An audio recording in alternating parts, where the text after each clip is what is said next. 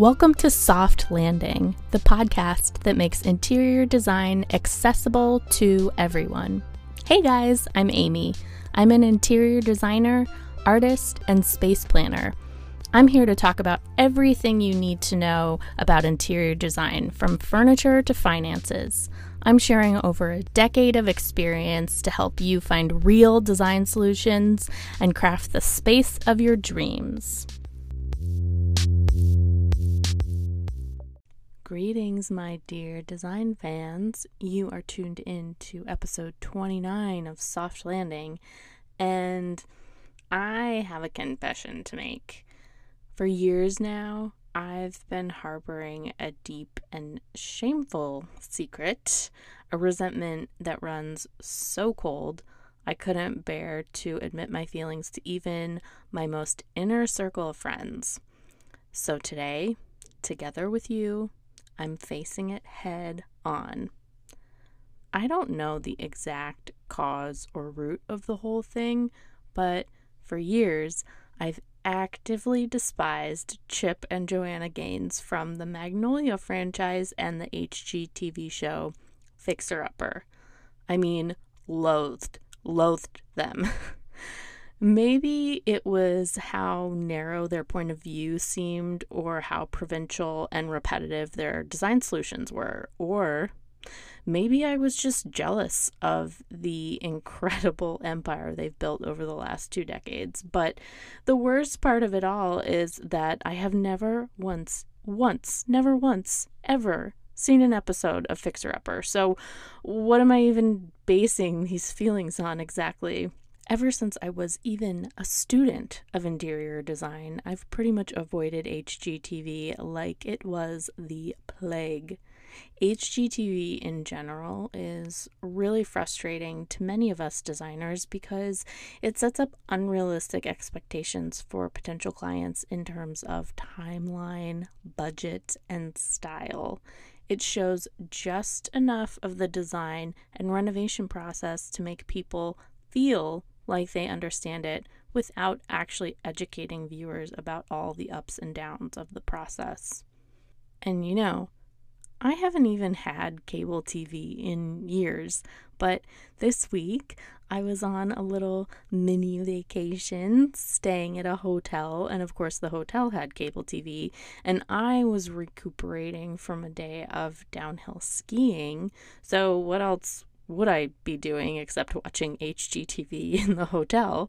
And to be honest, it was pretty inspiring, at least in terms of podcast episode content. So I decided to settle in and binge the first 6 episodes of Fixer Upper. I tried to get through all of season 1, but I just couldn't do it. It's a lot. But hey, I'm of the school of thought that any reservation is a disaster in reserve, so I really went into it with a fair and open mind. And so I'm going to give you my full and honest opinion about the show that has inspired not only a $1 million empire for the 2 stars, but also created an unstoppable force of nature tidal wave of trends that has completely changed the do-it-yourself blogosphere and brought the farmhouse vernacular to the far corners of the earth. Okay, so Fixer Upper ran on HGTV from 2013 to 2018 with a total of 5 seasons, and there is currently a 6th season that began towards the end of January 2021 on Discovery Plus, the streaming platform. The show follows real-life husband and wife team Chip and Joanna Gaines as they help residents of Waco, Texas, and the surrounding areas select and renovate historic homes. These homes are often in great states of disrepair, creating dramatic before and after reveals at the end of each episode. So now, if you didn't know what the show is about, that's the Cliff Notes. So diving into episode 1, right out the gate with the intro narrative of the show, the first thing I wrote down in my notes was classism ? Listen, I want this to be fun and light, but I also feel like it would be an over edit to talk about the built environment without talking about things like money, equity, class, and accessibility, because these factors all drive our decisions, from determining our budget to what we want our neighbors to think or not think. Let me read you the intro that triggered me so much. Okay, so it goes, every town has that neighborhood, the one with the perfect commute, great schools, and amazing homes. It's the one everyone wants to live in, but few can afford. We're Chip and Joanna Gaines, and we've made those out-of-reach neighborhoods reachable. We do it all. Over the last 8 years, we've had 4 kids, and we've renovated over 100 properties. All you gotta do is find the worst house on the best block. Then we design, construct, and turn that nightmare into somebody's dream home. Do you have the guts to take on a fixer-upper? So I was pretty turned off by this intro, I'm not going to lie. I was immediately questioning if there is really such a big difference in the price of a home in the same neighborhood just based on the condition of the house. And maybe that's because I've had New York City real estate goggles on for too long. I mean, just last week, this huge mansion, like 2 blocks from my apartment, went on the market. And I mean, it's a total wreck. It's got like chain link fence around it. I don't think it's been taken care of over the last 30 years. It's falling apart. It's completely stunning and a very historical home that would make for such a satisfying renovation, but it has major haunted mansion vibes right now, and it's maybe 20% cheaper than a similar house in the same neighborhood that is in good shape. So it's by no means a steal or quote unquote reachable just because it's such a pit. But maybe things are different in Texas. I don't know. But secondly, I'm thinking there's the issue of class. I mean, based on the point of view of the show, everyone wants to be rich. And they can be if they're just strategic about it. In my mind, first of all, not everyone wants to be rich or live in a rich neighborhood. Rich neighborhoods often come with a slew of side effects like unspoken behavior and dress codes, covert rivalries, steep homeowners association fees, and social exclusivity. And it's not as simple as the show is really making it seem. I think the old strategy of buying the smallest or most modest home in a good neighborhood is a solid move, totally solid move. I really do think that, but taking on a major renovation is rarely smooth sailing. It's also a great way to piss off your brand new neighbors. Okay, all that said, let's dive into episode 1. So we have Doug and Lacey, who are interested in the Castle Heights neighborhood of Waco, Texas. So right away, I can tell you, everyone's voices and Texas accents are really nice to listen to. I'm just kind of enjoying the tone and speed of the show. Chip and Joanna give Doug and Lacey 3 options in terms of houses. 2 are just okay, and 1 is in really, really bad shape, like falling apart, total wreck. They do this really cute post-editing effect where they lay a piece of trace paper over the video of the existing home and sketch what they want to do to show how they would change the house. It's a pretty cute effect. Okay, so then Chip says the term built-in, which is, I get very upset when I hear the term built-in. I don't know why. It's this trend that I've been hearing a lot of people say, and it's like a compound word. So it's anytime there's a bench or a cabinet that's built into the home, I hear people refer to it as a built-in. And listen, the term is millwork, buddy. Like, I get it if you're a DIYer and you're using terminology that's not correct, but Chip is a professional contractor. The term is millwork. Cabinets, that kind of thing, that's all millwork. Okay, just setting that out there. I like that they're highlighting what's important and not changeable about a home. So things like a big backyard, the location, the commute, the view. They're really encouraging their clients to look beyond the cosmetics of a house and visualize what could be. And that's so important. I love that they're really driving that home really in every episode, but they talk about it a lot in the first episode. I am keeping a tally as I go through the episode of how many times they say built-in. So we're at built-in tally number 3. And so they picked the wreck. They picked the house that's like falling apart, which I got really excited about because it's going to be a way better before and after. It just makes for better television to have like a really rough house that's going to get transformed. Then they jump to Chip and Joanna kind of interacting. There's a lot of banter in between the two of them, and it's a kind of unusual dynamic between a contractor and designer. Typically, you don't have your contractor and designer working together or for the same company. They're two separate companies that you would hire separately. So the fact that they come as like a package deal is kind of interesting, and their dynamic is interesting too. It's a little bit different. Normally there's, I think, a little bit more tension between contractors and designers, and there is tension between them, but they're married, so it all comes off as very playful. Like he calls her JoJo and is kind of patronizing to her, but I don't know. I guess it's kind of funny. He seems to really reinforce a lot of heteronormative stereotypes when talking about her, which is a little weird. But he also talks about how amazing she is and that she's basically a design genius. And I don't think she actually returns the favor, or if she did, they cut that out. But I feel like they really want us to know how amazing Joanna is. They're really hammering that home, that Joanna is a genius. Just take note, viewers. So then we kind of jump into some realistic issues with this wreck that they've selected. So they're worried about foundation problems. There's ivy growing all over the house, which can definitely cause damage to the house itself.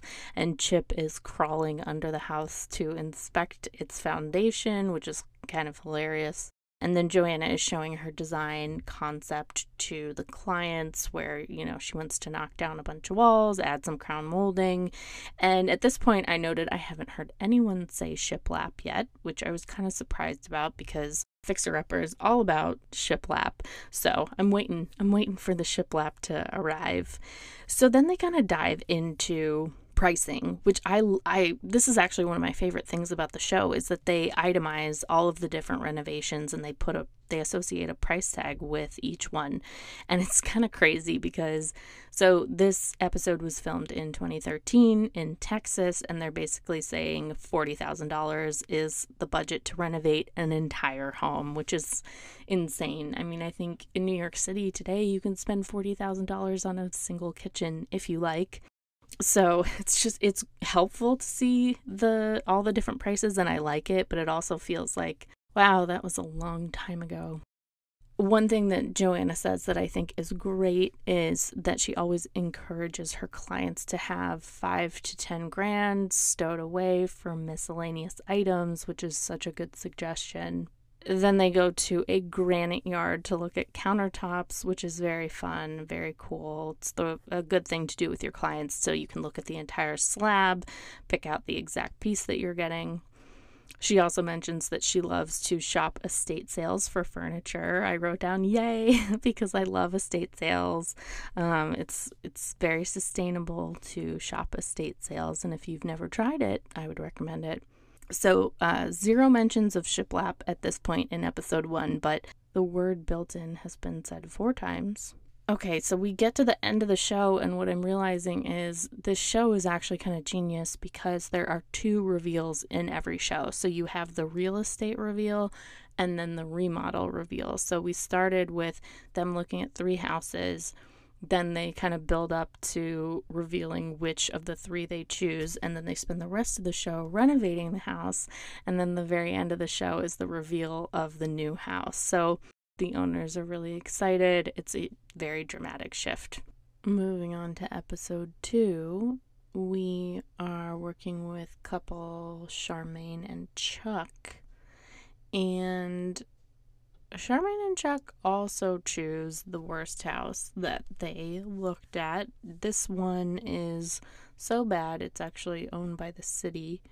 It's an old mansion, and it's probably condemned. I mean, they don't say that, but it's in terrible shape. But it's very cheap, and so they basically spend 90% of their budget on the renovation, which is cool. Into that for sure. I've noticed in this episode and in the first episode, but not all the episodes, they tell you what day of construction it is. So it's like, oh, it's day 15 of construction. And it seems like they're trying to do it in 30 days, but they don't ever really tell you like what the final day count was or what they were trying to target, which I think this is a bit of a problem here because renovations can take a really long time. I mean, in commercial design, we expect renovations to take 4 months. Like, that's just assumed. I don't know about individual homes, but I think 30 days sounds a little tight and unrealistic, and that's assuming that everything goes according to plan, right? Like, tiles don't show up damaged on site, but there are always little setbacks. So I don't know. I wish that they were being a little bit more transparent about that, because I think it's an important thing to communicate to clients and to people who are interested in renovating, that things can take a little bit longer than you might expect or hope for. So I don't know what the construction day count is about. They show it sometimes and never really reference. It's okay, so it's day 14, but like, what does that mean? You know, like, is that day 14 out of 90? Is it day 14 out of 30? Who knows? Anyways, the most important thing about episode 2 is that we finally start to hear about shiplap. So there's actual existing shiplap on this wreck that Charmaine and Chuck bought, and Joanna actually takes the time to explain what it is, which is great. Apparently, it's a really common wall material in old Texas homes, and it's something that they use instead of drywall. So it's not a finish that you put on top of drywall. They would just put wood planks on top of their studs, I guess. So a lot of these homes just have that as their wall surface, or sometimes even under their drywall, which is really cool. And so they go to expose that in this old house. They use the word built in again, which is driving me insane. One thing that Joanna always does is she fully renders the entire house in SketchUp and walks the client through the entire process, and then there's always 3 options at the end. So she'll say, okay, we're redoing your kitchen, we're redoing your living room, and then you get to pick, do you want the office, the deck, or the backyard? And that's kind of nice. That's like another reveal, right? Which one are they going to pick? One of the other things she says in this episode that annoyed me was that she seems to think that her style is very classic. She doesn't want to bring anything too trendy. I put that nothing too trendy in quotes. I got a little mean in my notes here. I said, this is folksy. It looks like she's raiding the TGI Fridays dumpster. But really, that's all just to say that she's definitely going for an antique look, which is sort of a trend. I think it's always really interesting when people describe their taste as classic, because it's like, well, classic according to who? You know what I mean? Like, everything is a look, everything has its own vibe, everything resonates with some people and not others, but some people think their look is classic. So, what are you gonna do? She is really focused on preserving the history of a home, so trying to keep designs in line with the era that the home was built, which I love. I think that's really a great way to go. Episode 3, we have the Ivies, and they end up going with a very cool 70s like bungalow house that almost looks like it could be in California, or maybe from the Brady Bunch. I love this style of home with a slanted roof, and there's a really cool atrium that they change in the end. And I wrote down that she wants to add beams to the ceiling, which I've talked about this on Instagram before. I think adding beams to a ceiling is a big mistake because they can be mistaken for structure. And if someone goes to make changes in the home after that, like if you sell the home, they might actually think that your beams are structural and decide to hang something off of it when it's actually not structural. I think it's kind of a bad move, but they add beams to the ceiling. The other thing that I wrote, I said, are they real estate agents? Because they're showing homes to their clients that are on the market, apparently. So they're always saying, oh yeah, you should put in an offer that's $10,000 lower than what they're asking for. And I'm just like, are they real estate agents? I don't understand. I don't think that they are. So they reveal this house, and I loved the house before. I think I liked it before better, even though it was in such bad shape. A lot of the stuff that they did to this house, this is one example where I don't think Joanna did keep within the style of the house, because it's a 1970s house and they did all of this like farmhouse aesthetic stuff to it. I would have much rather seen them embrace the southwestern cowboy Texas vibe, which I feel like that marries so much better with the 70s aesthetic, but they went farmhouse. Episode 4 is a mother and daughter in West Texas, so they're outside of Waco now. And this was a mother who lost her entire house in the West Texas fertilizer explosion. So one thing I'm noticing is that they propose pergolas in the backyards of every episode. And I'm also noticing now that none of their crew wears hard hats on site. And I'm not sure why that is or how that is safe, because even though it's a TV show, it's still an active construction site. So I thought that was really strange. So the mom on this episode picks a really cute Craftsman home that is actually not in bad shape at all. There are just a lot of changes that they make so that it functions better for her. And most of the updates that they do are actually really nice. I thought this was a nice project. The only thing that I thought was a mistake was that they painted the exterior brick kind of like a light off-white color, but I preferred the original color of the exterior brick. I thought painting it was a mistake. Episode 5 is the Sanders. Now this is the highest budget we've had so far. They always tell you the client's budget. Their budget is $650,000. And the house that they pick is not in bad shape, but it definitely needs a lot of work because this couple, the Sanders, very specifically wants a French country style home. And it's kind of funny because Joanna says that they vacation in Italy a lot, so they want a French country home.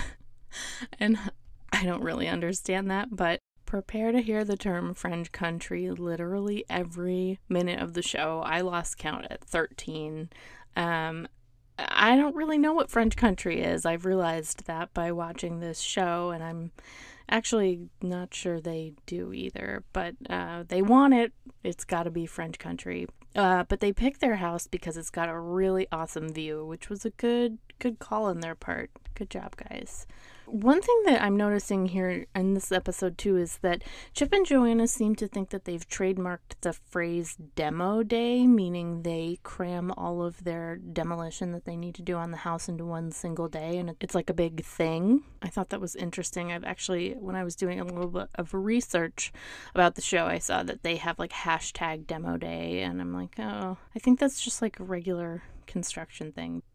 Okay, so they're back to showing day counts on the construction, and this job took almost 90 days, it seems like. Not a big fan of this house, personally. I guess even though I'm not 100% sure what French country is, I don't think I like it. It's just not really my flavor. But it was interesting to see them work with a slightly different budget, different set of needs, and to take a house that maybe wasn't exactly a wreck, but kind of transform it pretty extensively aesthetically. Episode 6 is, it's Clint and Clint's wife. I didn't explain who Clint was, so There are a kind of little side cast of characters of all the crew and tradesmen that the Gaines work with, and Clint is Joanna's furniture maker. But on episode 6, he's her client, which has got to be awkward. But they seem to manage okay. So Clint and his wife choose, of course, the wreck, but they refer to it as the pit, which I love. And they are dealing with all kinds of water damage. The house is just an absolute disaster. There was a lot of furniture left behind. And Chip is actually busting into the floor in the kitchen, and he has like his entire upper body like dangling down into the basement to see if he can find water damage on the joists, which is pretty hilarious. But then he comes back up and says they're perfectly fine, don't worry, they dodged a bullet. But then they have all of these duct issues, which takes up a ton of money. So they work through all of that, and they make a house that they're really happy with, which is cool. I do love when these HGTV shows have more realistic setbacks, like, is there water damage? What do we do with this HVAC system? Like, those are realistic problems that you have to work through when you're renovating an existing space. So I like seeing that. I think it's important to show that it's not all just superficial knocking down walls for fun and putting doors and windows wherever we feel like it. There's a lot of coordination that goes on. So the more I see of that, the better. So those are the 6 episodes that I watched. And one thing that I wanted to mention is just the town of Waco, Texas, right? Like, it might just be my generation or my personal experience, but I still associate Waco, Texas almost exclusively with the Branch Davidians and David Koresh and the whole like cult experience that happened there in the 90s. So it was actually really nice for me to see a different side of Waco and learn a little bit more about the town and just see what it was like outside of that one cult moment, which I'm sure they're desperately trying to live down. But the other thing that I was really curious about was the demographics of Waco. Waco racially breaks down as 70.54% white and 21.2% Black or African. I think this is based on the latest census data. And then 3.24 other race, and 2 or more races is 2.45%. So Joanna Gaines is 2 or more races, and pretty much everybody else on the show is white. There are 2 characters that are not white. One is Andy, the electrician. He's not white. And the other is Charmaine from episode 2, who is actually Charmaine Hooper, Canadian Soccer Hall of Fame member. So she's pretty accomplished. And so that's not really a mirror of Waco's makeup. So I just thought that was kind of interesting. I feel like we're not really seeing the full diversity that Waco has to offer, which is, still not that diverse, but even within that population, we're not really seeing an accurate reflection. So I think that's kind of unfortunate that the people on the show weren't more diverse, but I think that's it's a problem a lot of TV shows have, not unique to Fixer Upper, but just something that I noticed. And I mean, overall, I would say the draw of the show is pretty undeniable. It's really fun to see these intense projects go from start to finish in 45 minutes, and I love the reveals. I get really caught up in which of the 3 properties they should pick, and I feel like I won something when they pick the one that I liked the most. And the before and afters of the houses is always really dramatic, and every episode has a few shots of Chip and Joanna working on their own renovation of Magnolia Farm. that kind of ties everything together. And sometimes Joanna takes her clients to her own job site to demonstrate how she wants something to look or feel, which is fun to see. And overall, the goal of the show is to repair and restore old homes and make them really functional for a family. Joanna has some funny design tricks that she always seems to use. The good ones being focusing on maximizing natural daylight and trying to stay in the context of the time period when the home was built, which sometimes happens and sometimes doesn't. And then there are her other design go-tos that seem to occur literally on every project, no matter what. And I made a little list of them. So with every single episode, you can expect French doors, a kitchen island, cased openings, backyard pergolas, painted white brick, and shiplap. I'm glad I actually sat down and watched a few episodes of this show, even though I think a lot of my preconceived notions about the show were right. I feel a lot less animosity towards the Gaines, and I might even say I'm kind of a fan now. What do you think? Have you watched the show? Do you like it? Do you feel like this whole episode was blasphemy as you sit in your Magnolia home for Target recliner? Let me know. You can send me a message through our Instagram at Soft Landing Podcast, or you can write me a review on Apple Podcasts. Until next time, my dears, keep your homes beautiful and your heads in the clouds. Bye.